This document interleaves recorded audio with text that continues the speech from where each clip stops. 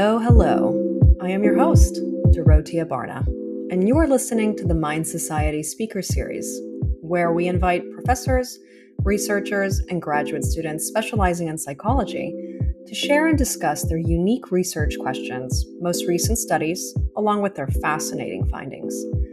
Coming from some of the top universities throughout the world, these experts will share what they've been working on in their labs and illuminate their discoveries so that we can use this information as sources of knowledge to elevate the quality of our lives and the way we engage with and interpret others.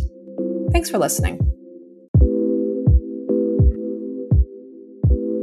Welcome to another episode of the Mind Society Speaker Series. Our guest today is someone who sets themselves apart from our usual cohort of experts. As a faculty member at Cornell, Dr. Shimon Edelman studies and writes about computational psychology, sociology, language, theoretical neuroscience, artificial intelligence, along with ethics and consciousness. What is computational psychology, you ask? Essentially, it observes cognition as a fundamentally computational process. This idea can be applied in different areas such as perception, memory, motor control, language, reasoning, and more. Dr. Edelman spends his time generating theories that might help explain how our brains use computational mechanisms to engage in certain psychological phenomena. We discuss these topics, along with the concept of consciousness specifically, during my conversation with Dr. Edelman, up next.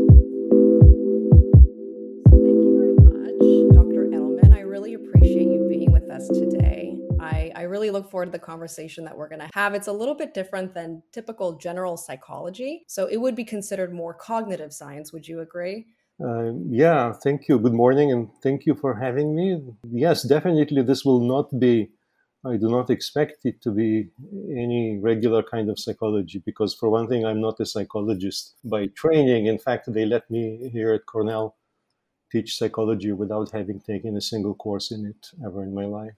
That's amazing. That's amazing. So I did a bit of research as far as what you've been working on. I listened to your TED Talk, and that was fascinating, by the way. Thank you. And one thing maybe I kind of wanted to use as a jumping off point is the quote that you have is, "The essence of you is computation." So it's a really broad, ambiguous statement. And I kind of wanted to see if you could just take us as far as what that means and use it to describe what you've been working on just in these past few years, and maybe go into the different studies that you've conducted and then eventually go into your findings. But let's first kind of unpack what that statement means. Yeah, it's funny that you see it as ambiguous, because I think it's the most concrete, probably too concrete for my own good, statement of how things are with regard to the relationship between the brain and the mind. You know, brains compute minds, that's it. Other platforms can compute minds as well, and the essence of a mind is the bundle of computations that constitute it, and that is meant literally in an extremely broad sense, in fact as broad a sense as you can conceive. And I have a standing bet. The course, my service course at Cornell, is called Computational Psychology, and it's kind of mid-size, mid-enrollment course, and I always offer a bet to all the students that any aspect of the mind that they care to come up with, I would be able to state in computational terms, maybe not explain exactly how it works, of course not yet, but definitely a computational statement is possible, and that includes everything. And people usually, the feathers that get ruffled, they usually are located in the vicinity of topics such as love and feelings and all of that, but that is included. So when it comes to computational psychology, what exactly is it that makes up computational psychology? Yeah, this would be a trivial statement and a non-explanation as such, because everything in the universe is computational, in the sense that the universe at all times computes its next state. The universe meaning really all of it. And that's basically physics. And what we know is the laws of physics are just the distillations of the patterns that we observe in those computations. The most accessible way of putting it that I found throughout the years teaching this stuff to undergraduates, sometimes to high school kids, is imagine throwing a piece of chalk or just letting go of a piece of chalk, and that would begin to accelerate towards the center of the planet. Actually, the Earth would also be accelerating towards the piece of chalk. as we know from physics. And how would they know how fast to go if they were not computing their physical parameters, the velocity and the position? But that would be, with regard to the mind, that would be non-explanation, because if everything is computation, how are minds different? And that points to the second critical component, which is representation, conceptual component, the concept of representation. So minds are built around representations of the rest of the world, sometimes also of themselves. And it's those representations that are being computed. So minds are not just computations in general, as dropped objects would be implementing, but rather computations of representations which are maintained by virtue of the pressure. If it's a live system, then evolution is in the play, and there's a pressure for the representations to be useful. And if it's an engineered system, of course, there's pressure from the designers of the system. But that should clarify things. Let me know, does it clarify things, this concept of representation? Yeah. Yeah, maybe go into unpack that concept a little bit more. Yeah, if you consider what the world looks like from the vantage point of your brain, it's completely dark, because your brain is inside the skull, and you really hope that there are no holes in it, so no light shines onto the brain. And there is a need, which has been realized by philosophers. You find it in sources that are 300 years old and older. It has been realized that the brain needs to get information into the skull so that it can guide the behavior appropriately. And so quantities such as even just the amount of light in the vicinity, I enter into a room, do I need to throw the switch on? That information needs to be represented internally for the current state to be acted on, and for the next state, the desired state, to be computed. And this is just getting information inside, which is a bit like, think of a war room where the generals are. Generals are usually not where the fighting happens. The generals are far away from the fighting, and so the brain is far away from the action, relatively speaking. But the intelligence need to be streamed in. And so that's just the basics, but there are some non-trivial computations going on, because, for instance, if you look at a surface that has some light shining onto it, you need to separate the amount of light that falls onto it, which depends on the intensity of the source, the lamp, from the reflectance of the surface, because you may want to know, is the surface dark or light? Like, is it a piece of paper in front of me or a blackboard? And the computational problem in this case consists in the fact that the amount of light that's thrown onto the surface, that number gets multiplied by the reflectance of the surface, and what gets to the eye is the product. And so the brain needs to pry this product apart into the two quantities which went into it. That's a problem in arithmetic. There's no avoiding it. And it sounds like an impossible problem because there are two unknowns and one known, but that's a separate talk. I mean, I would gladly spend the next hour describing how brains actually do it, but what there is no doubt about is that first, the computation is involved, and second, it's a non-trivial computation. Things need to be, numbers need to be juggled, quantities need to be estimated, and so on. And that's just one example from perception. The same applies to action and thinking and all of that.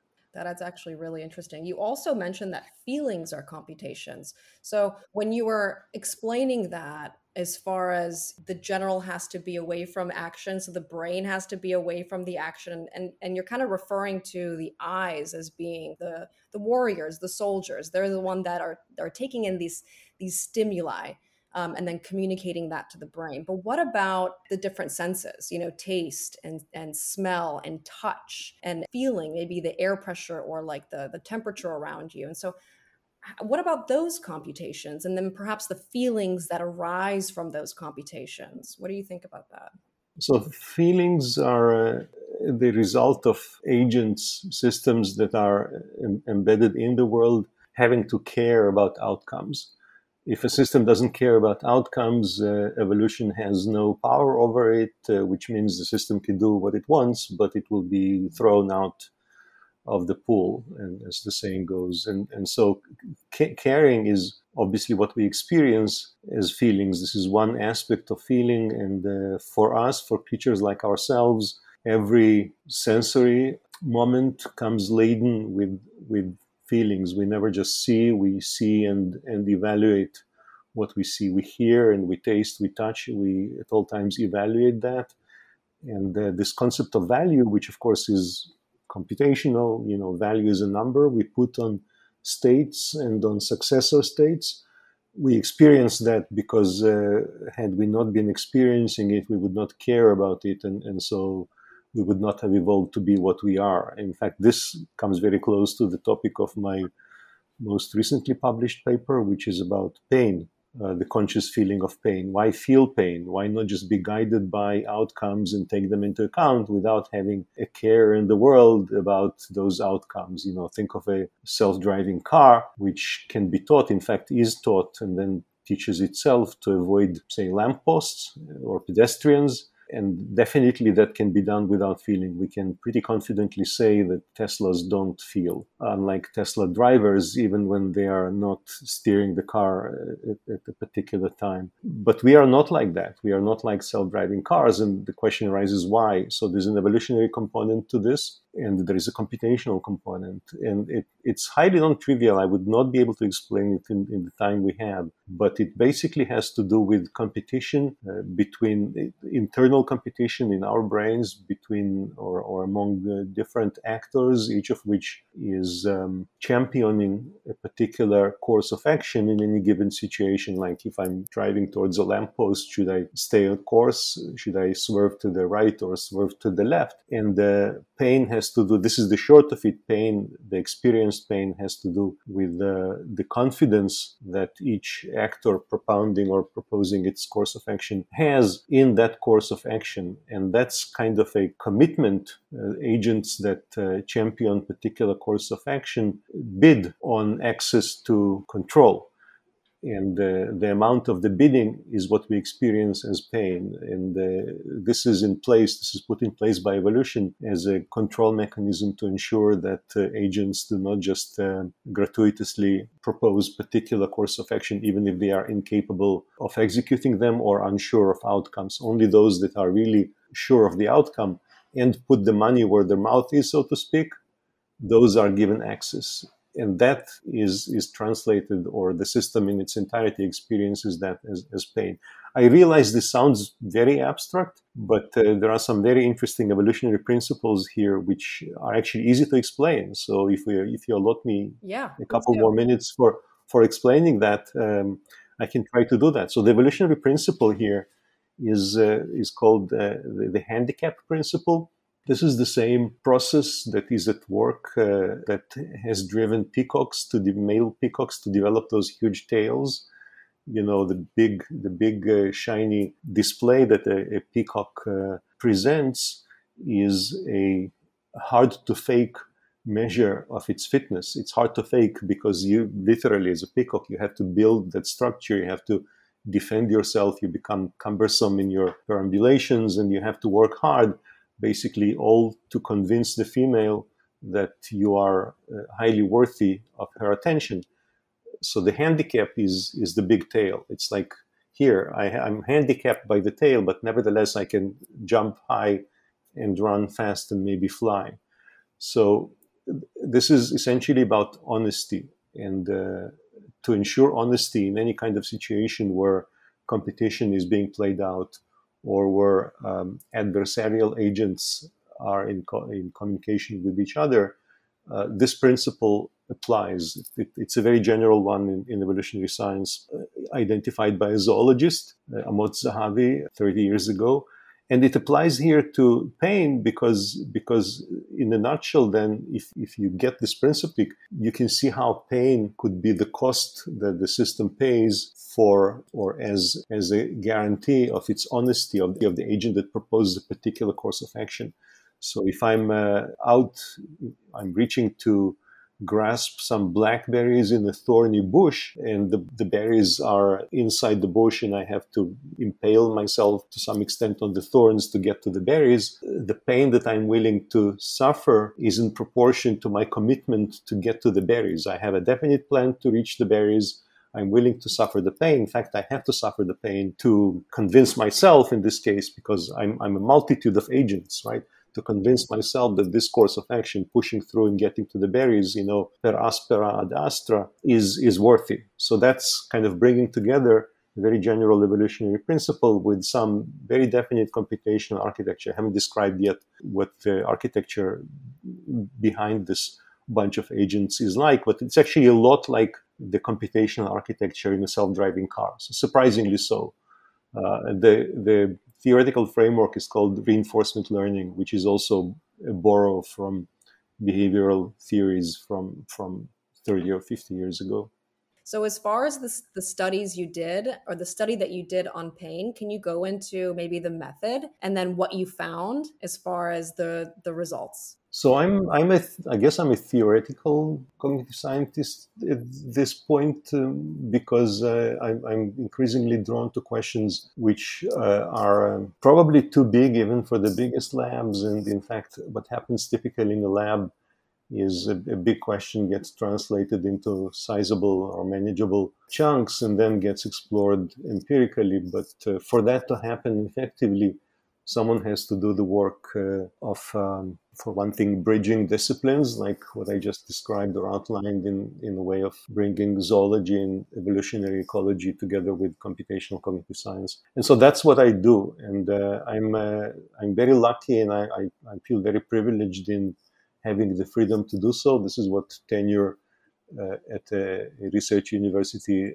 allows you to do, and so that's what I do. And luckily, I'm also independent because of that, of the need to constantly write grant proposals to keep my lab going. Because all I need is some graduate students who are willing to tackle the big issues. We try to think of the implications and generate predictions, and the rest is the usual science, as you know. In fact, I am involved in some ongoing empirical research, but comes in my mind secondary to this exploration, which is largely theoretical. So we've been sitting on a pile of EEG data that pertains to the interaction of attention and expectation in consciousness. So consciousness is my current main interest, or one of maybe two main interests. And we have been doing some empirical work there, but again, it's primarily, or what primarily interests me is the theoretical stuff. And bringing together the handicap principle and multi-agent, multi-criterion reinforcement learning is definitely not something that a lab bench or an oscilloscope or a microscope for. I wanted to discuss, because this is a topic that came up in previous conversations as well, and I was born in Hungary. I grew up in the States, and I lived in Norway for a bit, and I'm in Boston now. So it's interesting throughout my entire life to kind of experience the way different cultures experience reality. And this is a really interesting question that I wanted to get your take on. I know that you're from originally Moldova. Is that correct? Mm-hmm. Right. Yes, you're in the small minority of people in the world who even know about that small country. Yes. Correct, perhaps. So I wanted to kind of get your take as far as how does culture play, the different cultures play a role in those individuals' different representations. So how does culture play a role in everyone's unique representation of reality, and then in turn affecting their consciousness? Yeah. Wow. Culture is understood by myself and people with whom I work very broadly. So I've been guilty of associating with zoologists. And I actually already mentioned the famous one, who was the thesis advisor of Arnon Lotem, my good friend from the Tel Aviv University, who is at the Department of Zoology. So people like Arnon and myself, we believe that culture applies to all animals. Pretty much all species have some aspect of culture. So think of culture as patterns of behavior or processes that underlie patterns of behavior that are acquired in some way, maybe external, maybe transmitted via the external environment, as opposed to being, built into the genome. Very little is built into the genome, which I think this view of culture really puts things into perspective. Speaking of culture, right? So this is a particular variety of scientific culture, people who are ecumenical in their outlook of this concept. So that means that a bacterium or a slime cell in a slime mold that somehow interacts with other cells in its vicinity and has particular patterns of interactions coming out from its experience, it has in some sense culture. Of course, very much simplified and not anywhere like the culture that you meant in your question. But this is all just to say that I'm extremely open to the notion that our representations are viewed through the lens of culture. That's for starters. And of course, then we have, on top of that, there are constraints. So because culture is probably almost by definition a collective phenomenon, right? It's never about a single individual, a single agent. The collective action and the interaction means that to some extent, I don't want to say uniformity, but coordination is imposed on those internal representations. So it would not do for us to have views, like literally interpretations of the world that are so disparate that interaction with others like us is impaired. But having said that, of course, there's a lot of room for differences in perception. In fact, there is a great metaphor in psychology which applies here. This is due, I think, to Egon Brunswick from the 1950s, the concept of triangulation. So in general, cognitive systems get to know their world. They build representations by, in some sense, triangulating the information they have. For instance, when you match what you see with what you feel through your sense of touch and what you hear, it's like having different angles. Of course, we are so visual that our language is imbued with this notion of viewpoint, right? But viewpoints apply to other senses as well. And the moment you have different senses working collaboratively, you're triangulating the object of interest. And now think of several different agents confronted with the same situation, presumably co-located in the physical world. There would be coordination. And so disparate cultures, now understood in terms of patterns of behavior and maybe entrenched patterns of behavior, they would not be completely incommensurable. They would, in fact, be coordinated to some extent. Now, when the collocation does not happen or happens after a while following initial separation, then you have a clash. And so we perceive social situations using the very same senses that we perceive physical situations. In fact, there shouldn't be even a division, which means that when culture, again, in the sense that was implied in your question, comes into play, there would be differences, right? But there would also be commonalities. I don't want to make those empty statements to the effect that, there are human universals and we are all human. That goes without saying. We are human, we are all human. But we can be pretty different. And yet those differences are not unbridgeable. And speaking of one's experience in traveling the world, I think of course, I'm not the only one thinking this, the best antidote to parochialism and cultural stubbornness is exposure to other people and other cultures. And again, the language we use for that, all of a sudden, after some conversation, I saw her viewpoint or I perceived his viewpoint. We use metaphorical language to describe something that happens at all levels, at multiple levels. That applies from the very basic perception to the perception of social situations, without which we cannot very well survive because we are a social species, and all this pretending that rugged individualism will get us very far, it will only get us to individually to perdition.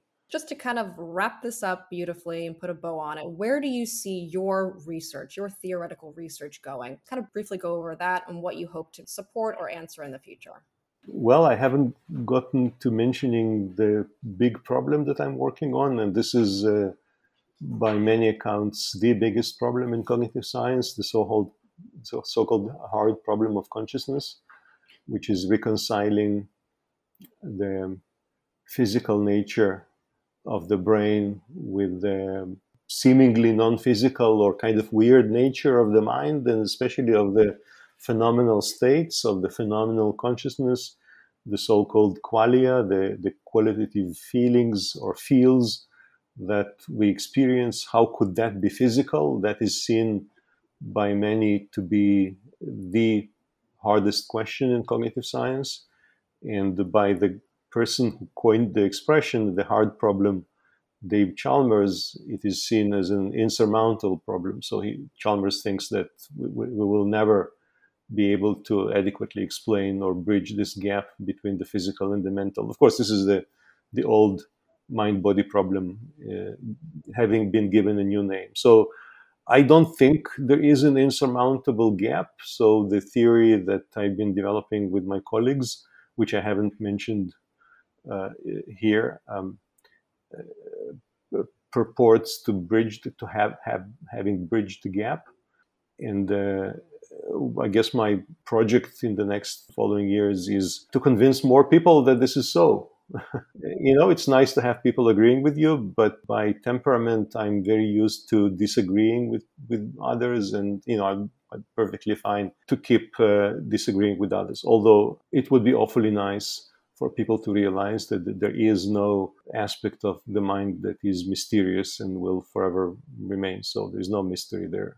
That's fascinating, and it's very inspiring. Thank you so much. We really appreciate you coming on today and telling us about your work and giving us your insight and feedback. Thank you so much. Thank you, Dorothea.